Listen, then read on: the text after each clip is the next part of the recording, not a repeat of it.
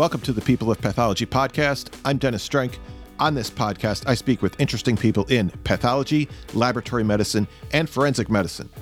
Microscopic tissue slides often contain vibrant colors and intricate patterns, which to some resembles art. My guest today is forensic pathologist Dr. Marianne Hamel, and she is one of the creators of Death Under Glass, which is an art collection of microscopic images. Today, we're going to talk about how she uses this collection along with the associated social media accounts to educate people about pathology, and we'll talk about her cold case work and being part of the VDOC Society. Here's Dr. Marianne Hamel. You are a forensic pathologist, and so I want to start there. How did you come to choose, pathology in the first place, and then forensic pathology as a specialty? Well, I decided I wanted to be a forensic pathologist when I was about 14 for no reason that I can recall.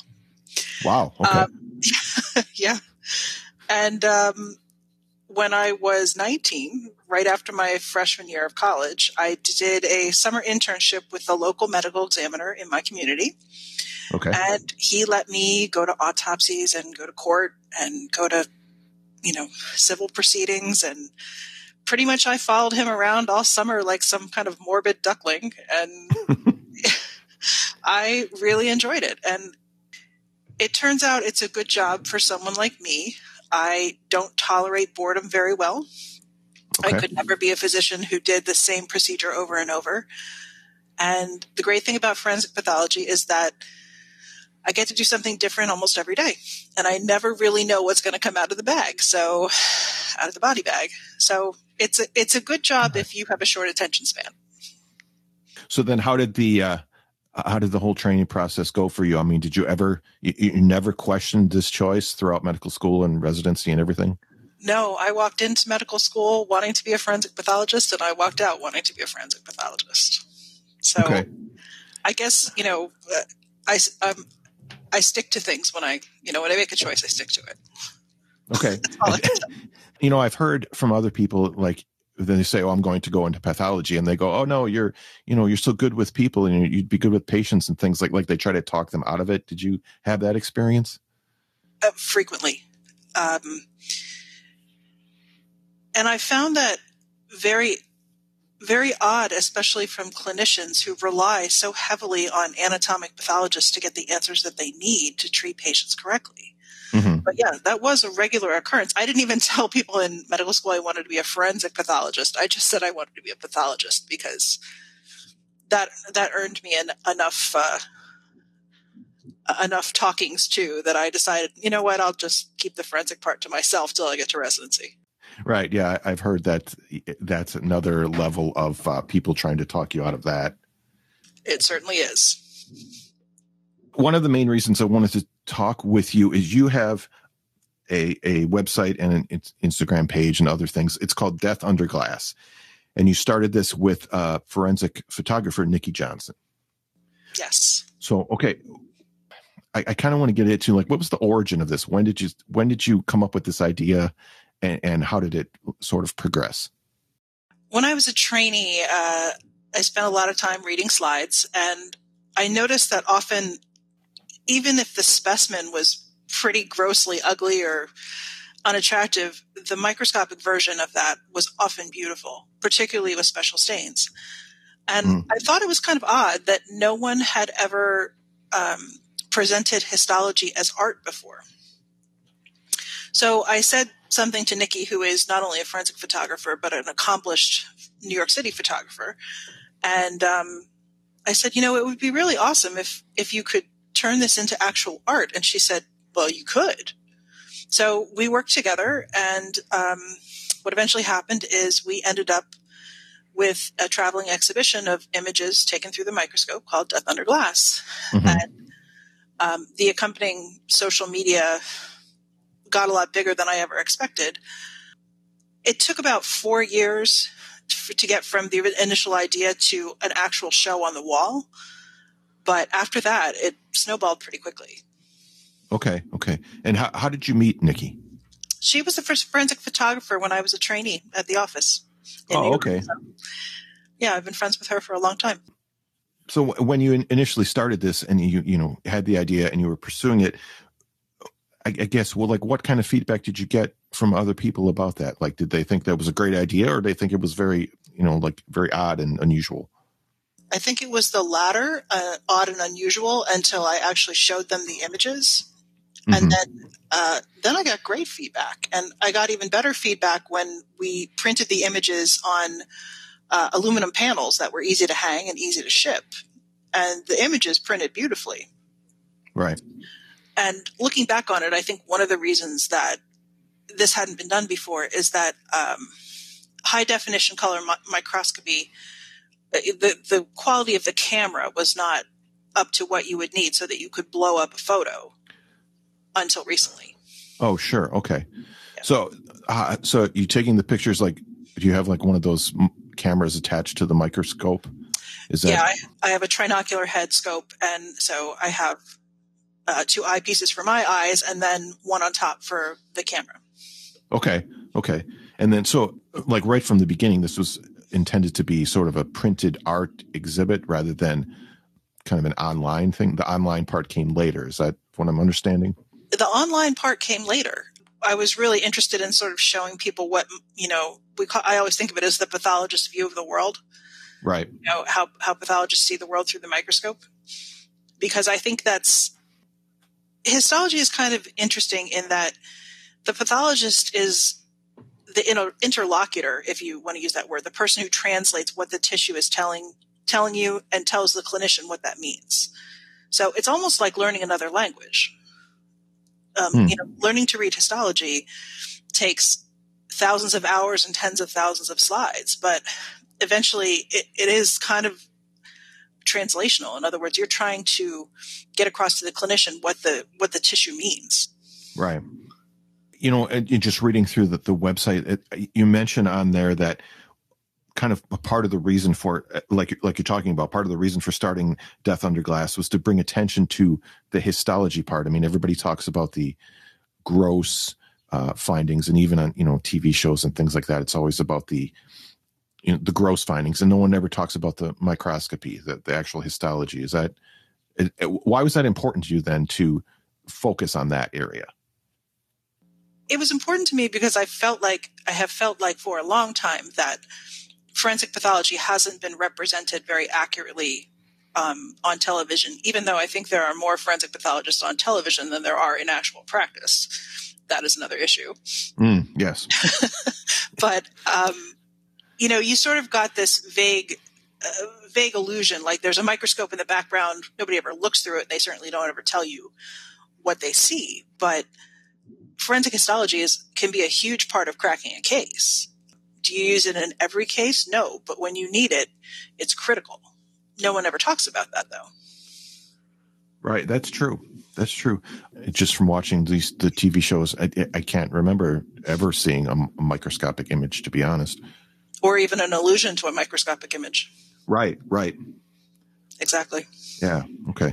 All right. So then, when you're starting the exhibit, the Death Under Glass exhibit, and you've got you mentioned the photos are printed, and how you did that. How did you sort of spread the word about that you had this thing and you wanted to show it? Well, we got kind of lucky. I had a close friend of mine is Anna Doty, curator of the Mutter Museum. And It just so happened that at the time we were working on the Death Under Glass exhibition, the Mutter Museum in Philadelphia, which is one of the only medical museums in the United States that has wet specimens, had recently renovated their building to have a gallery. So Death Under Glass was the second show to show in the Thompson Gallery at the Mutter Museum in 2014. So we had a good idea, but we also had really good timing, which is just luck on our part. Right. Yeah, I can understand that. Okay, you mentioned the Mutter Museum. Can you tell me about that a little bit more? Like what is it? And I mean, I read a book on this place, so I kind of know where the collection came from. But can we talk about that a little bit? So the Mutter Museum is named after Dr. Mutter, who was a physician in Philadelphia many years ago.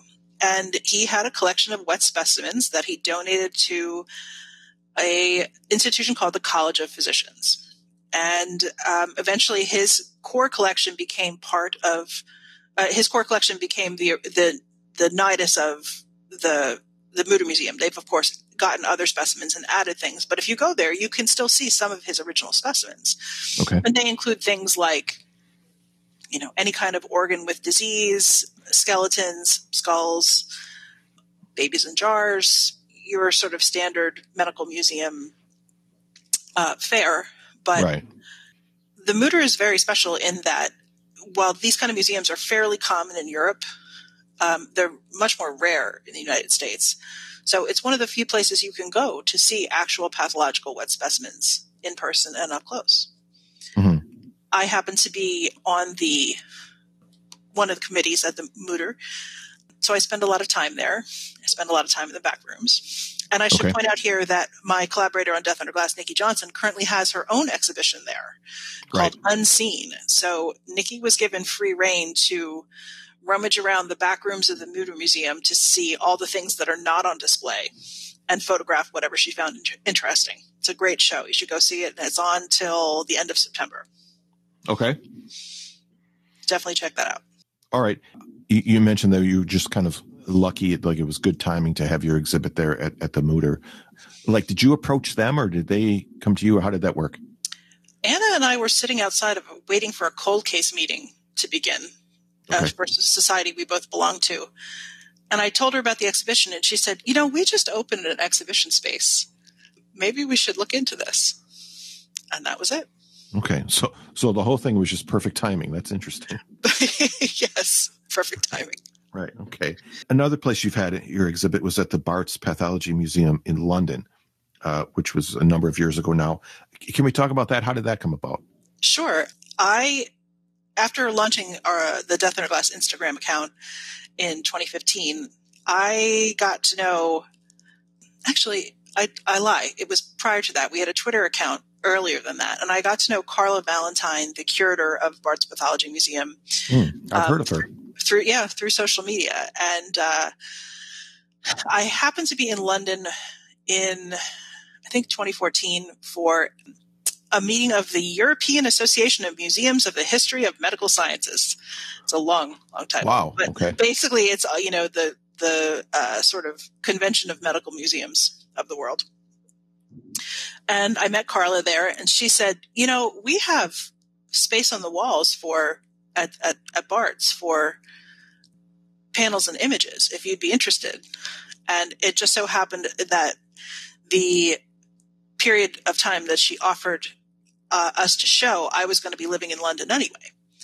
So that worked out really well. Death Under Glass was there for 2 or 3 months, I think. And it was a great experience. Okay. Did you, were you allowed to be there in the exhibit, and could you answer questions from people who were viewing it? Did they have that kind of thing? They did. Carla arranged many interactive events. I gave 2 lectures on sort of what being a medical examiner was like. I was actually supposed to give one, but it sold out, and so they booked another. Oh, wow. Okay. Yeah, they had an opening night, where people could come and talk to me and Nikki about the show, and she had quite a few events there. So it was really an interesting experience. Okay, I bet. I think the medical examiner system is a bit different there in England, isn't it? It's more of a coroner system, isn't it? I believe it's almost entirely a coroner system, and which is kind of surprising to me, but I know that there is a movement there to train medical examiners and to change the system, but I'm not clear on how far they've gotten with that. How long was I think you mentioned this, sir. How long was the exhibit there at Barts? I think it was 3 months. Okay. Yeah. And you mentioned that you had been living in London for a little while. Was this at the time during the Fulbright Fellowship?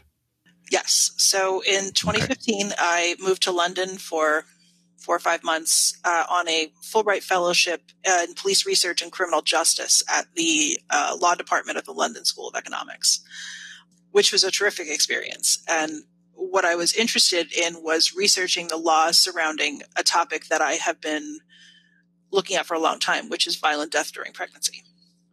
Okay. So believe it or not, about 20% of women who die while pregnant are murdered. And in my short career, I think I have autopsied, I think I'm up to 19 or 20 pregnant women, more than half of whom died at the hands of their current or former intimate partner. Wow. So it's far more common than you might think. In some jurisdictions, murder is the leading manner of death for pregnant women, which is pretty shocking. Yes, it is. But I found that when I went to write up my cases, I had almost no resources to call on. There's very little in the literature about how to autopsy a pregnant woman.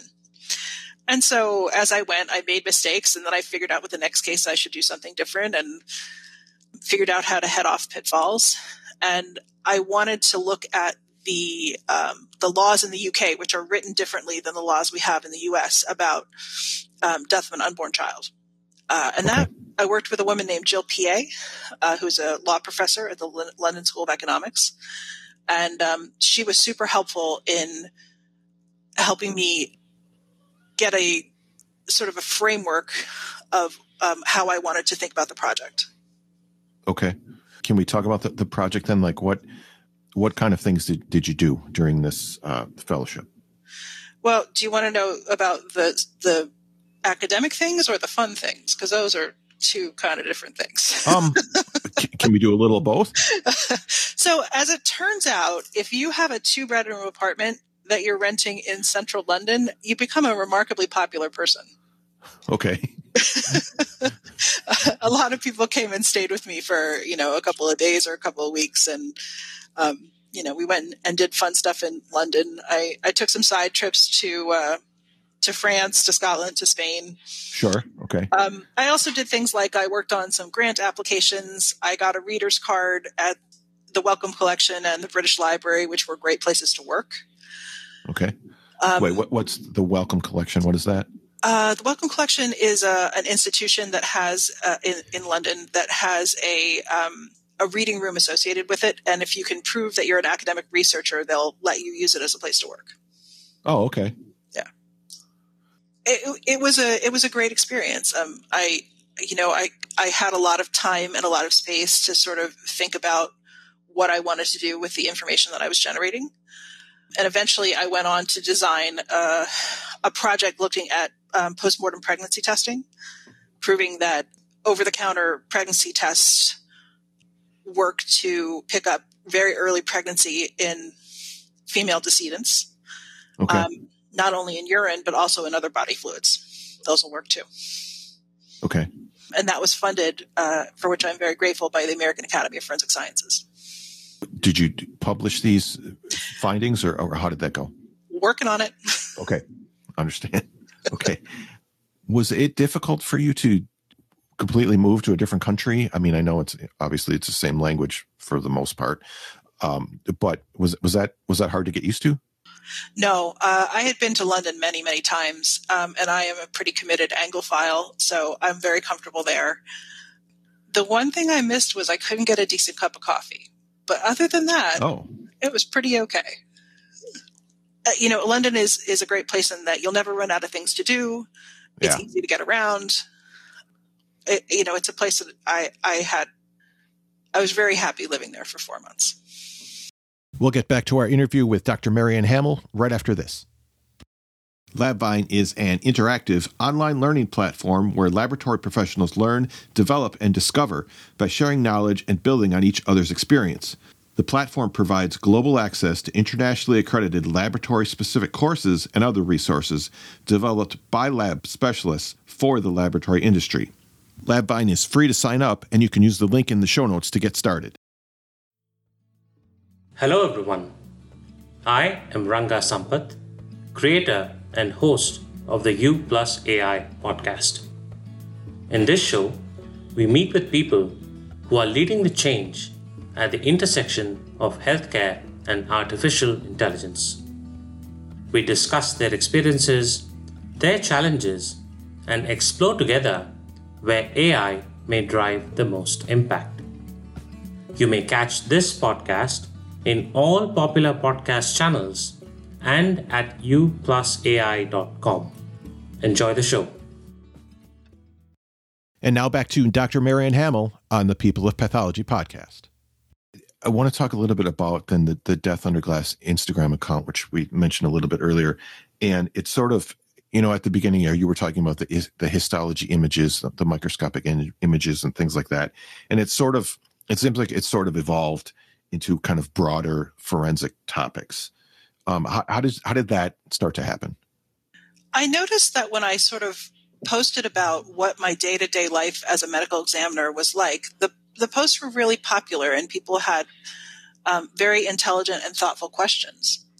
And, sometimes I post about things that I think don't get much attention, like how much work my assistants do in the morgue. The people who really run a large big city morgue aren't the forensic pathologists. They're the staff that handle things like taking a census of, who's in the cooler, handling body release, right, keeping tracks of your toxicology, mopping the floor. I mean, I show up once in a while with, sharp objects and smart remarks. So but on television, the forensic pathologist is always sort of like this lone wolf who does, everything from the autopsy to identifying the body to the right, paperwork. And that is completely untrue. There's a huge support network around medical examiners that gets almost no press.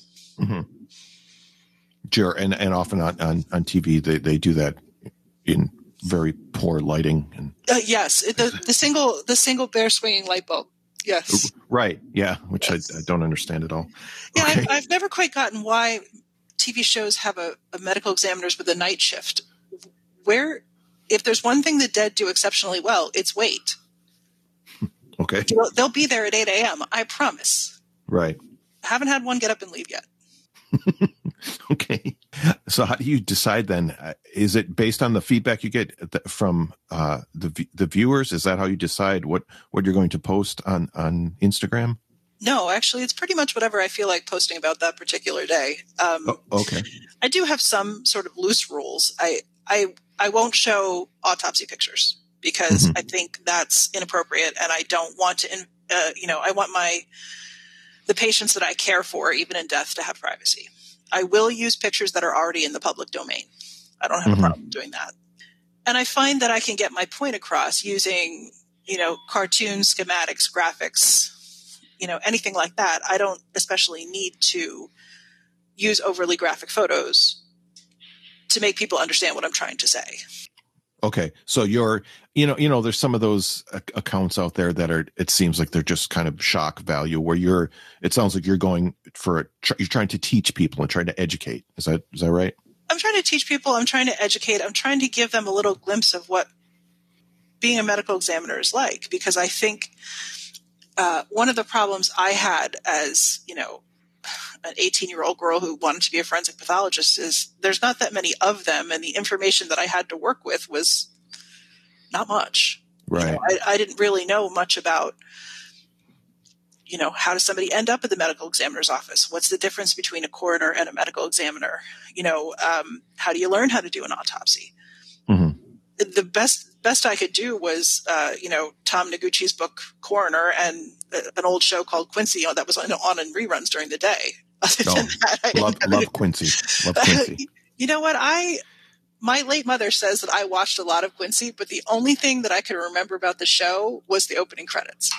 Where Quincy whips the sheet off the body and all the police trainees fall over. Passes out. Yeah. I don't know what to tell you. Yeah, I kind of feel the same way. I haven't watched the show in a long time, and that is the only thing I remember. Yeah, I was pretty little when it was on. So, do you feel like through the things that you're doing, maybe you've inspired other people to follow the path that you've chosen? I hope so. One problem that forensic pathology has, among many, is that we have a lack of numbers. Yeah. So we produce something like 25 to 35 new medical examiners a year, people who take the forensic pathology boards. Mm-hmm. Forensic pathologists are dying and retiring at a much faster rate than that. So offices have trouble hiring because there is no one to hire.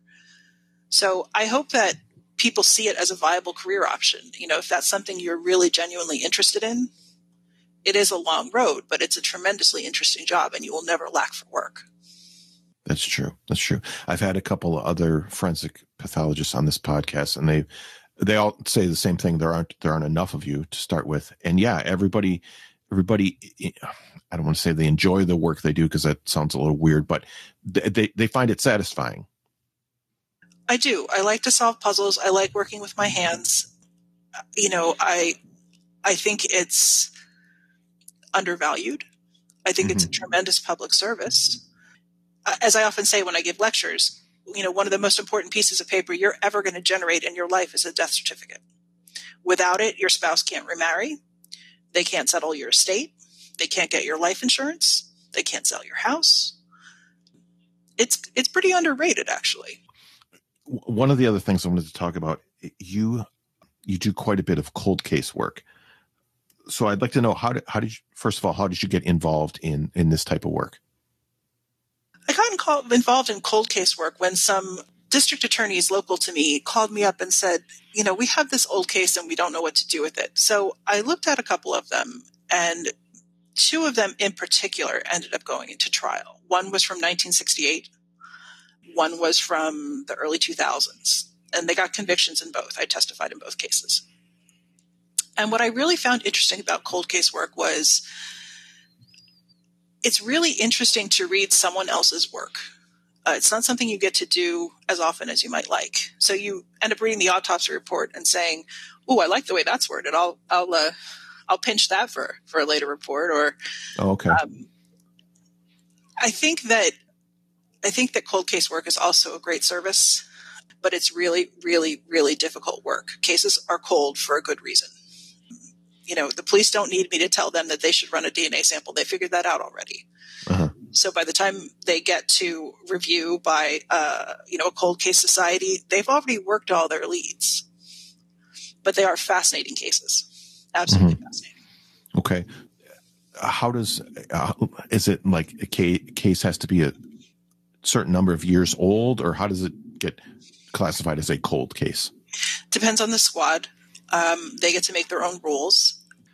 I am a member of the VDOC Society, which is a invitation-only cold case society that was formed about 30 years ago. Uh-huh. And they meet 9 times a year in Philadelphia.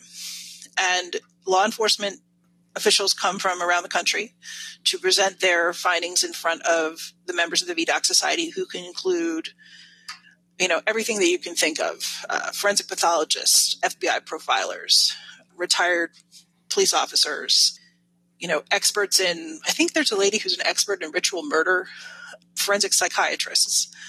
And they present the case. We ask questions, make suggestions as to further leads. But the thing I like most about the VDOC Society is that listening to other professionals analyze the case, they come up with things I never, ever would have thought of. There's a forensic accountant in there somewhere, I think, who made a really good suggestion at one meeting that if you wanted to disprove somebody's alibi, you need to go through his tax records because he's claiming he was at work that day, and you can prove he wasn't by going through his payslips. I never would have thought of that. Oh, interesting. Okay. Yeah, so you get those sort of outside viewpoints. Okay. And you mentioned the VDOC Society. Can we talk a little bit more about that? Like how did that begin? VDOC was formed in 1990 by 3 men who, one was, I believe, retired FBI agent, one was forensic artist Frank Bender, and then there was a forensic psychologist. And they said, how come we can't get all our retired friends together and look at these cold cases and make suggestions? So that's what they ended up doing. VDOC meetings are invitation only, but if you can score an invite someday, if you're in Philly from a member, you should go. It's a lot of forensic firepower in one room. How was it that you got an invitation? I mean, I know you're a full member now, but how did that start? So my friend Anna Doty was a member, and she took me to a couple meetings, and then I was recruited from there. Okay.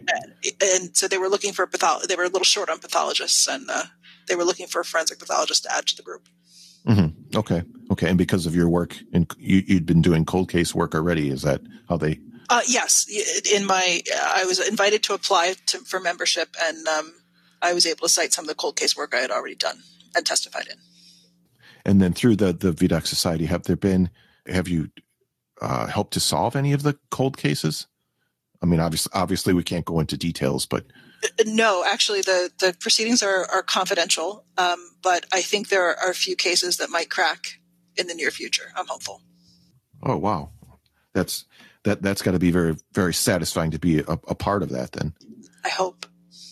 the last thing then is, as far as Death Under Glass goes, I know with the pandemic and everything going on right now, having sort of live exhibits is kind of difficult to do, but do you have any future plans for the exhibit? We do. We have a couple potential venues on the burner for new exhibitions, so we're negotiating with them right now. We've continued to expand our archive and print pieces, so the show has grown quite a bit since its inception. The other thing we're looking forward to doing is possibly creating a coffee table book of images and information about the images. Oh, okay. And I think that would work really well. And then, of course, like you mentioned earlier, with Nikki's exhibit at the Mutter Museum now. Yes, Unseen is on the wall at the Mutter Museum in Philadelphia until the end of September. And you'll get a glimpse at the objects and back rooms that are not open to the public at the museum. All right. That's great. I'll definitely include in the show notes, I'll include a link to Unseen, as well as Death Under Glass, the VDAC Society as well, and some of the other things we talked about. This was really interesting. Is there anything that I haven't asked you that you wanted to mention before we wrap up? I don't think so. I really appreciate the invitation, and it was great talking with you. Thank you so much. Dr. Marianne Hamill, thanks for being here. Take care. Here's a preview of the next episode featuring the return of Dr. Rodney Rohde. Just while we're on the topic, if you look at, I pulled this up yesterday because I was curious, and CDC has begun mapping these and keeping reported case numbers. So let me just share a few numbers with you. Okay. That UK variant, the 117, as of yesterday, February 23rd, there have been 1,881 reported cases of that one in 45 states. And the South African variant, B1351, there's 46 cases, so much fewer, and only 14 cases. And then that Brazil version, there's only 5 so far in the U.S. and 4 states. And when you look at, I can't show it to you, but when you look at a map of the United States illustrating this, it appears California, Florida, and then up in the Wisconsin area and New York, those states appear to have, as of now, the most cases, 400 to 500. Everywhere else in the country is, let's say, below 100. Okay, the most cases of the variants. Right. Okay. So, they're starting to map these, keeping an eye on them, study them. And obviously what we want to make sure doesn't happen is, if they become the dominant strain, do we have an issue with the vaccines? Do we need to tweak that vaccine? Do we need to do something to try to adjust the coverage? Great big thanks to Dr. Marianne Hamill. I always like these behind the scenes looks at projects like these. So this one was a lot of fun. You'll definitely want to check out the links in the show notes to all of the things we talked about today, and that'll be at peopleofpathology.podbean.com. As always, you can follow the show on Twitter at peopleofpath, or you can connect with me on LinkedIn. And if you like this episode and you think it might help someone else learn about pathology, make sure you share it with them, and together, let's inspire the next generation of pathologists and laboratory professionals. This show is a member of Health Podcast Network, which connects listeners with conversations and stories about health, care, and well-being. And you can find a link in the show notes to Health Podcast Network if you'd like to check out some of their other interesting podcasts. Thank you very much for listening, and I will talk to you next time on the People of Pathology podcast.